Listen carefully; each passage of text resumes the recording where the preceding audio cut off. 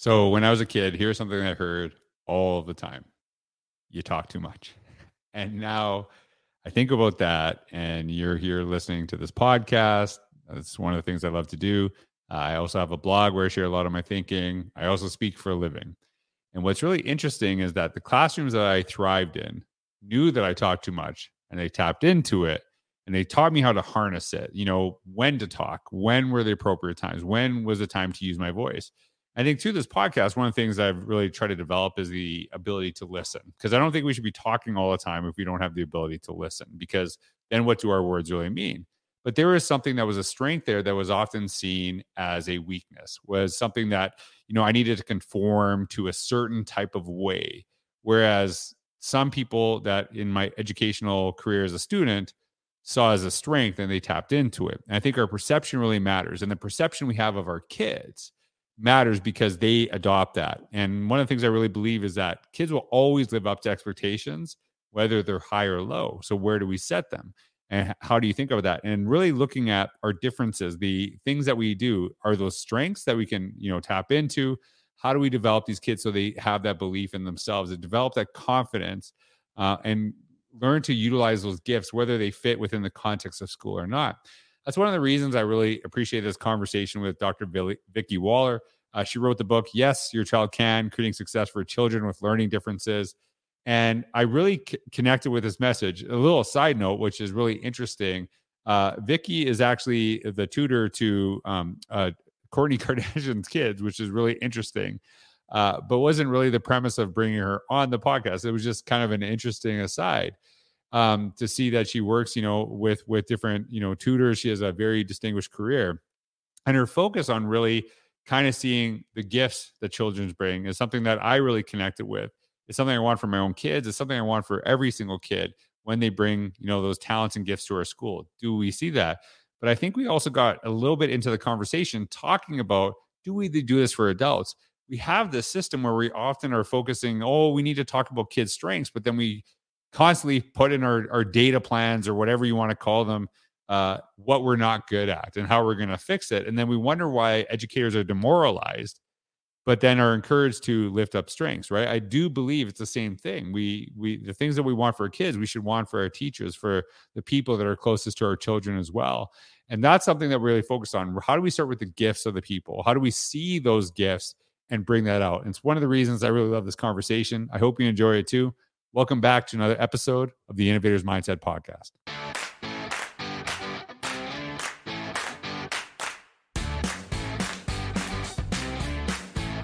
Hey everyone, this is George Crows. Welcome to another episode of the Innovators Mindset Podcast. I'm blessed to have Dr. Vicki Waller on the podcast today, who is a rock star tutor. And I agree with it, but I didn't say it. It was Kourtney Kardashian, because she actually tutors Kourtney Kardashian's kids, which is very, very interesting. I don't know if I'm allowed to talk about that, but you can talk about it if you want. But I don't want to get demonetized. Well, we don't. This is monetized anyway, but still.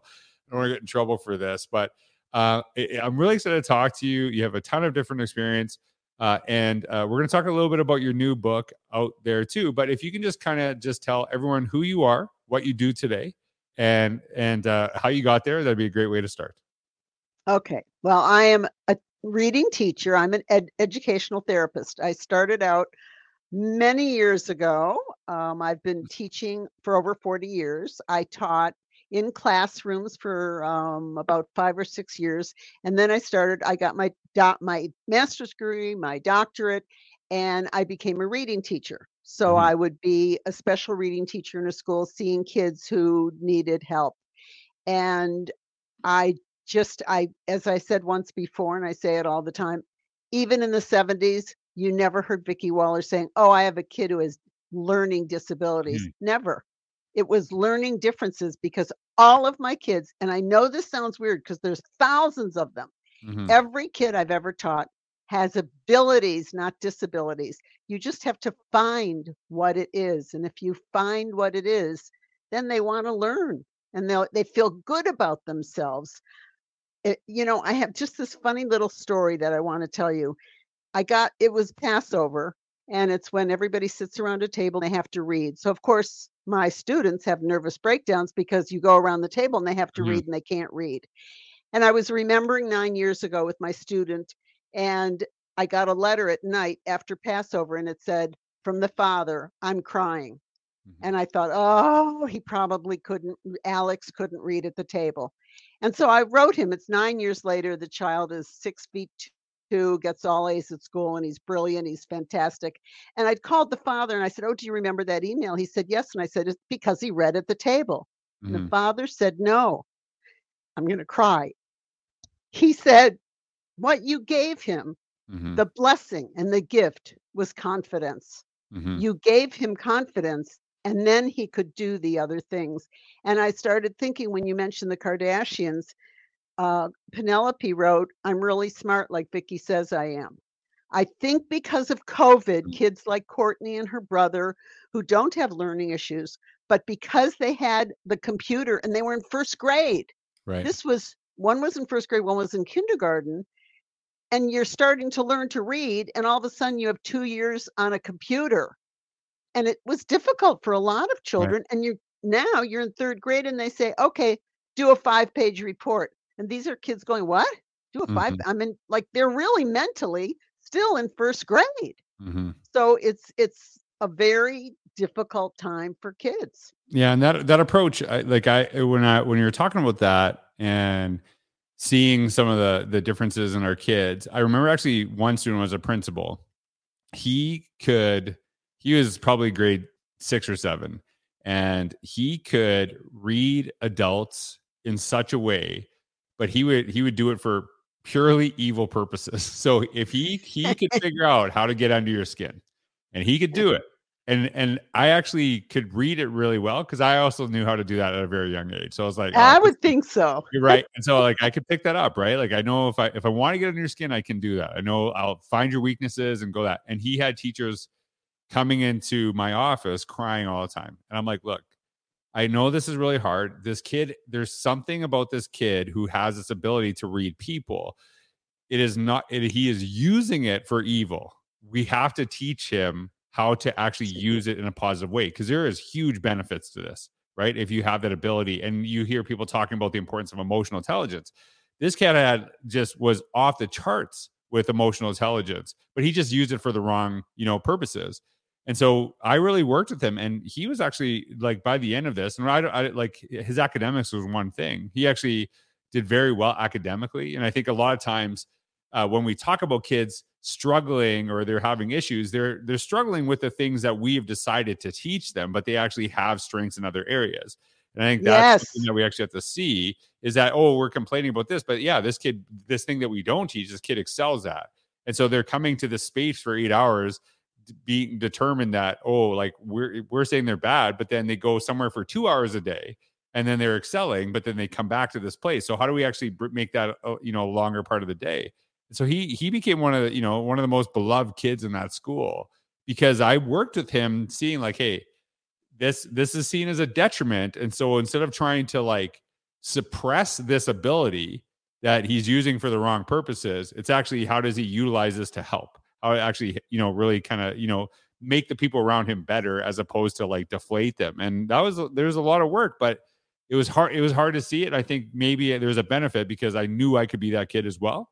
And I was that kid for part of my time. So I was like, okay, like people saw something in me that that was good and brought that back. So that's something. And so that's why I really connected with when I saw the title of your book and we had conversations. That's something I've always been focused on. I got to ask you this now. This is maybe it's a little self plug, but before when we got on, you had my book and you got tabs in it. So I'm going to ask you this question. So you got Innovate Inside the Box, which I wrote with Kate Novak. You got to show it for those people watching on YouTube. I so appreciate this. I keep it next to my bed. Look. Right. So look at this. So I gotta ask you, okay, so what was your big takeaway from that book? I'm really curious about that because I didn't ask you that, but I saw a bunch of tabs. Was there something that stuck out to you? What connected Yeah, with you were a fantastic principal. I love that more than anything. And you understand children, you understand teachers, and you understand this whole thing about strengths because you were talking about it even Mhm. here, strengths and passions of kids. And it is the most important thing. And the trouble is I hope the parents will see through my book, wait a minute, I have to find the good parts of my kids. Right.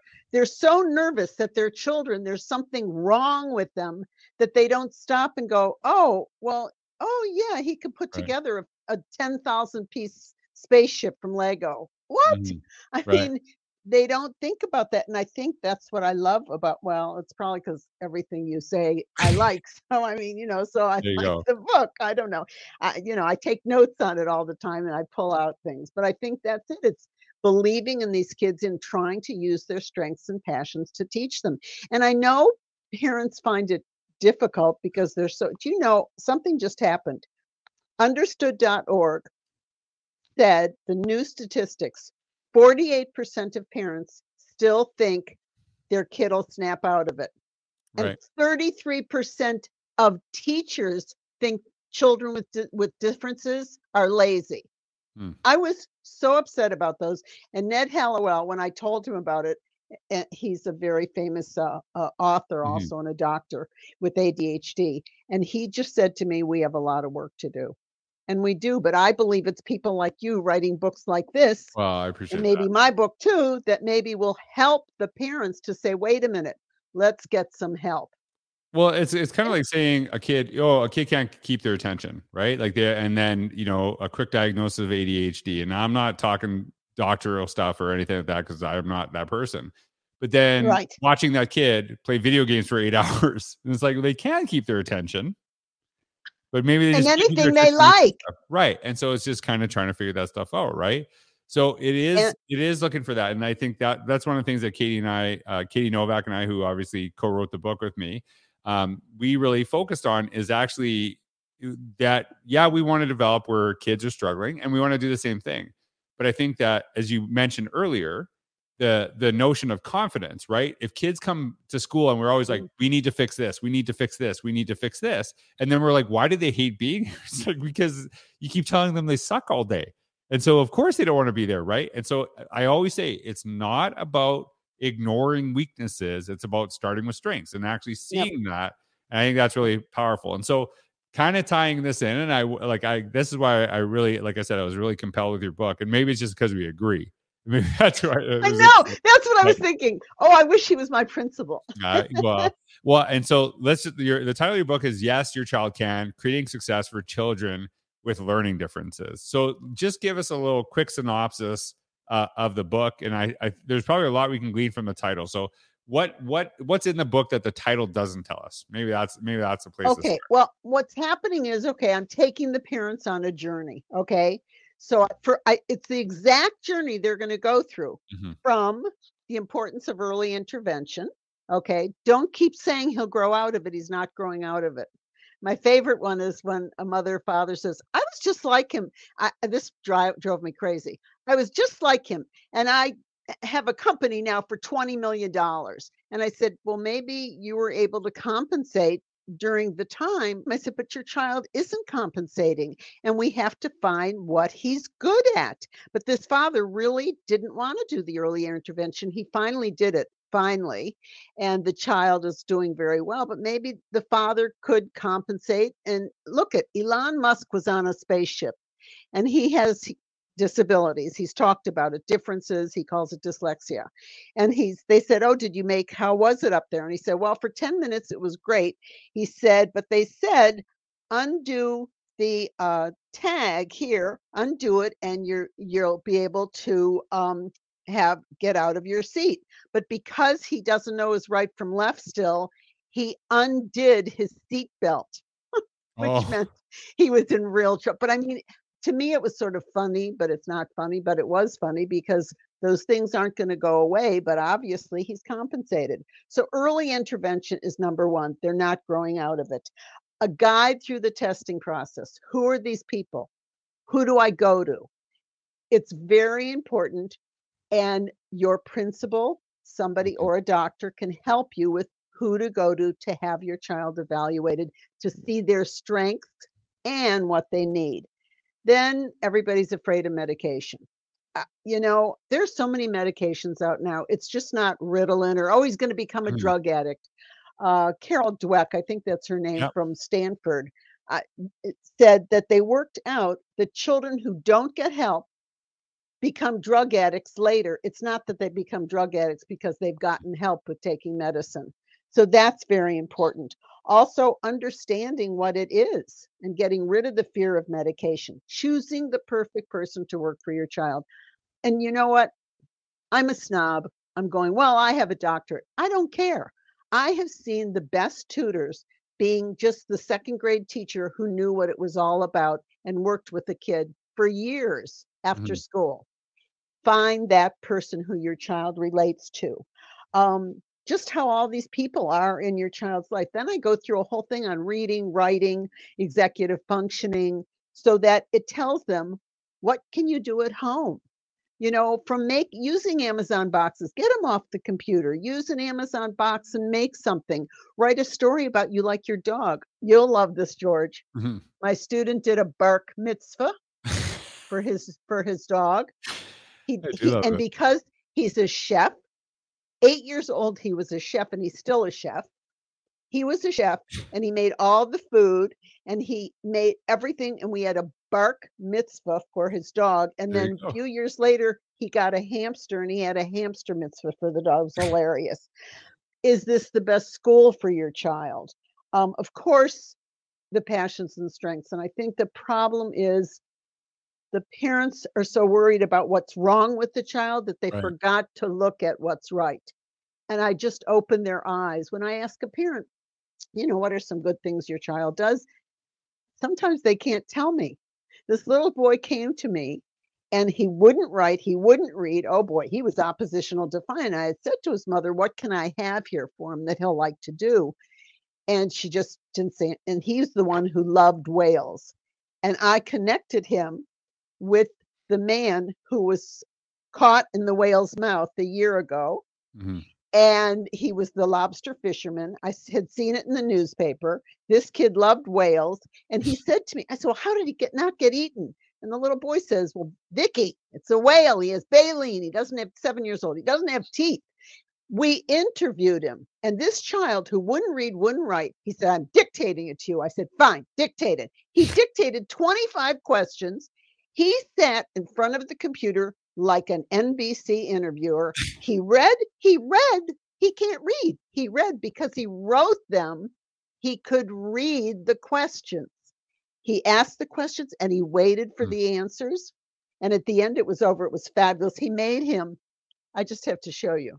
The mother said, nah, he doesn't have. Okay, but it's a whale. But look at the feet. The feet are sticking out. His feet are sticking out. He is so creative, and it just sort of, it got to him. And now, and I swear I didn't teach him to read, and he's reading. I mean, he's reading, and writing is still hard, but it's okay. It's okay. But it was just something that he loved.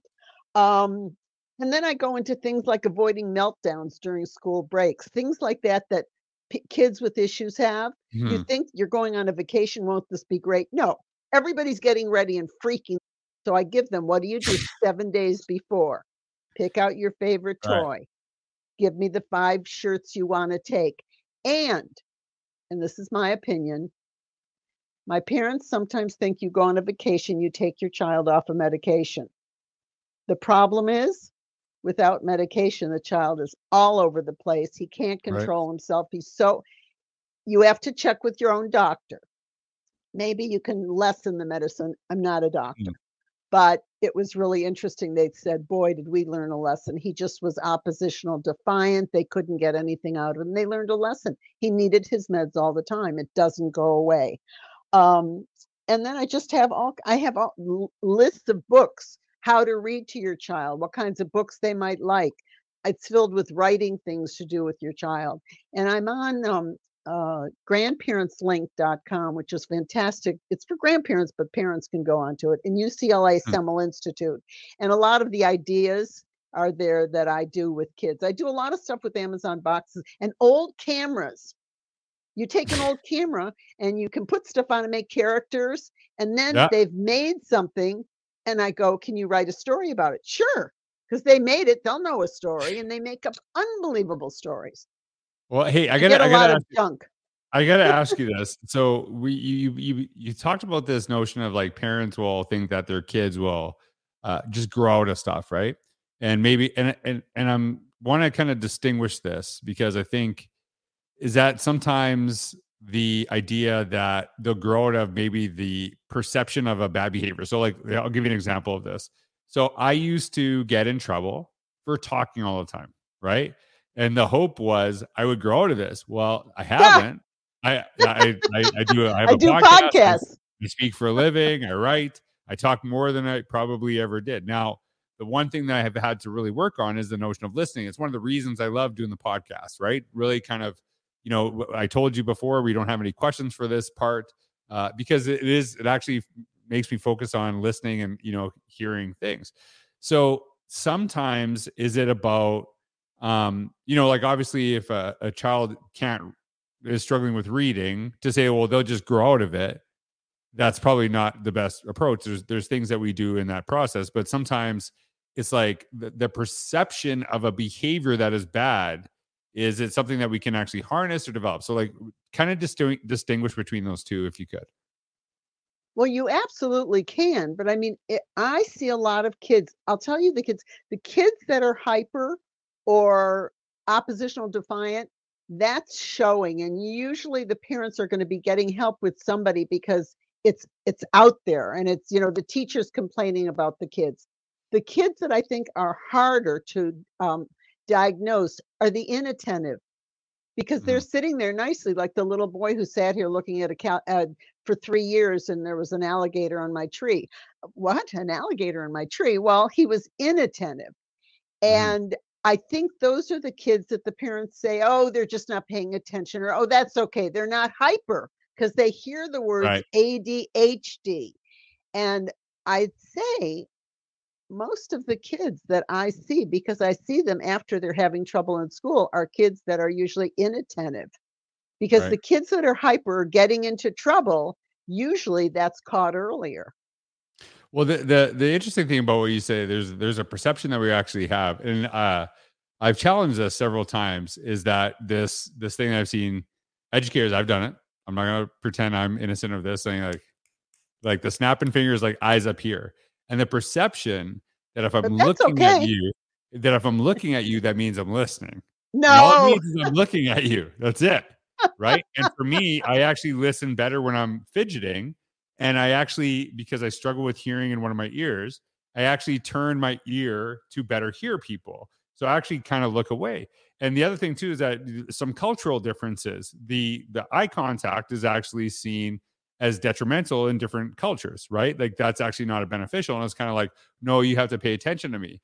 So it is often sometimes it's our perception of that we feel comfortable with that, whether the child is learning or not, as opposed to understanding the child. Is that off what I just said, or do you see that difference there? No, I see that. I think the quiet kids though in class, Hmm. they're not bothering. Teachers don't mind them Right. because they're not because and they're only when I went into this classroom, my student, she had 5 tables, and the one little table had 5 kids who really were not writing in this book, and Right. this kid was so smart, I knew he could write a book. He could write about soccer like you can't believe, and she was dealing with a kid who was hyper and bothering her and running outside, and the other 4 tables could do it, and all I could think was if she would have just sat down at that table with those 5 kids who were inattentive, Hmm. she could have helped them, like, she could have said to him, "What would you like to write about?" Or if she knew him, Right. she would have said, "Oh, you like soccer so much. Let's write a story about soccer." And I mean, I couldn't say anything to her. She was a teacher who's been doing it for a long time, but it may, I did write a little note about him saying he really loves this, try to, that's, I didn't say she was doing anything incorrectly. But I think that it tends to be the teachers tend to react to the kids that are hyper and they don't want them in Mhm. their class. Yeah. The the interesting thing, I'm thinking about this as a principal, and some of the things that I wish I could go back and be better at. A lot of times, we pay attention to maybe some of the louder staff members or the louder parents who, or maybe, I don't know if like oppositional defiant might be a good way to, I don't know if that's the best way to describe. Well, it depends. Is the parent being oppositional in something they don't like what you're doing? Yeah, like and I don't know this, but I think the point that I'm trying to get back to is this idea that sometimes the staff that were just quiet were sometimes the people that I ignored, but they were really great staff, and they also craved mentorship. They also wanted to get better. And sometimes you ignore those people, and then they actually then leave to go somewhere else, or they start actually regressing back because they feel they're not necessarily, I'm not saying they're not necessarily getting attention, but like I know a lot of people that have left organizations because they craved mentorship, they craved guidance, but they weren't getting it. And then they felt like all the attention is being paid to the people who might not want to be here, who are causing grief. And I understand why that attention has to be paid, but sometimes the people that were, are actually craving growth, but we don't pay attention to, those are the ones we kind of hurt. Yeah, it's interesting. That's an interesting point. I mean, I'm trying to think of when I was in a school. I was always so loud. Except one principal, he would go by my door and just close the door. And I used to open it. He would walk by and I would open the door because I had the kids all over the floor doing all kinds of things.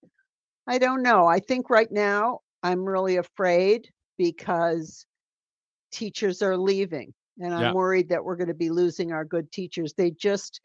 It was more than any of us really, it was just very difficult for the kids. Don't forget of course, for me, the stories were fantastic because one student, I wrote it and it was in the New York Times and I had to laugh. That's what I got in the New York Times with, but he made himself an alien, 7 years old. He made himself an alien. So I was teaching an alien online, and I would send him books and he would read to me. So I didn't care that he was an alien. One of the other teachers said, "I can't stand it.